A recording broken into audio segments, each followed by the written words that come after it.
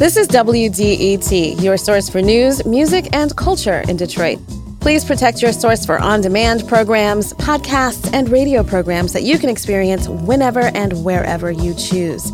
Make a gift today at WDET.org. This is the Detroit Evening Report for Friday, May 26th, 2023. I'm Sasha Ryan from WDET News.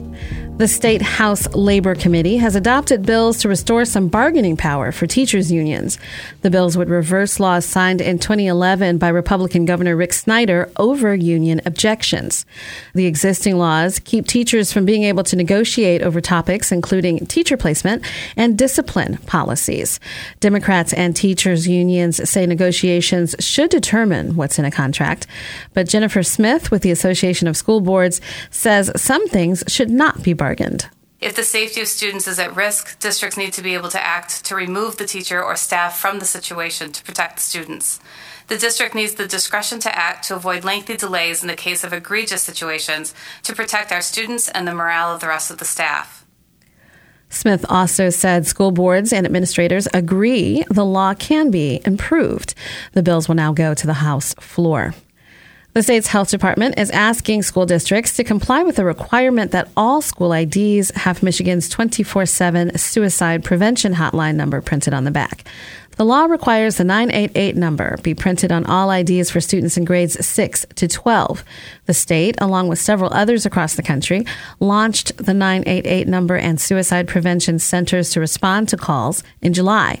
Michigan centers report on average 1,000 more calls to the new 988 system than the previous national service received from Michigan callers. Local youth will have the chance to learn about street art and mural painting thanks to a collaboration between a prominent Detroit artist and Michigan's only historically black college. The Pencil Lewis College and muralist Sidney James are hosting summer youth workshops, exposing youth to the history, practice, and business of mural art.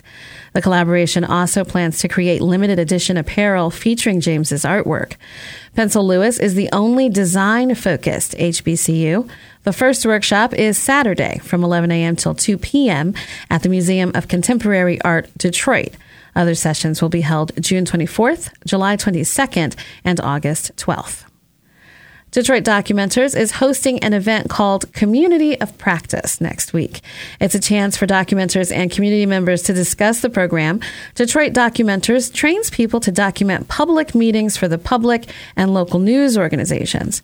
The online event is open to any civically minded Detroiters. The workshop is Wednesday, May 31st at 6 p.m. For more information and to register, go to documenters.org/workshops. The city of Detroit is hosting Memorial Day in the D Saturday at Spirit Plaza.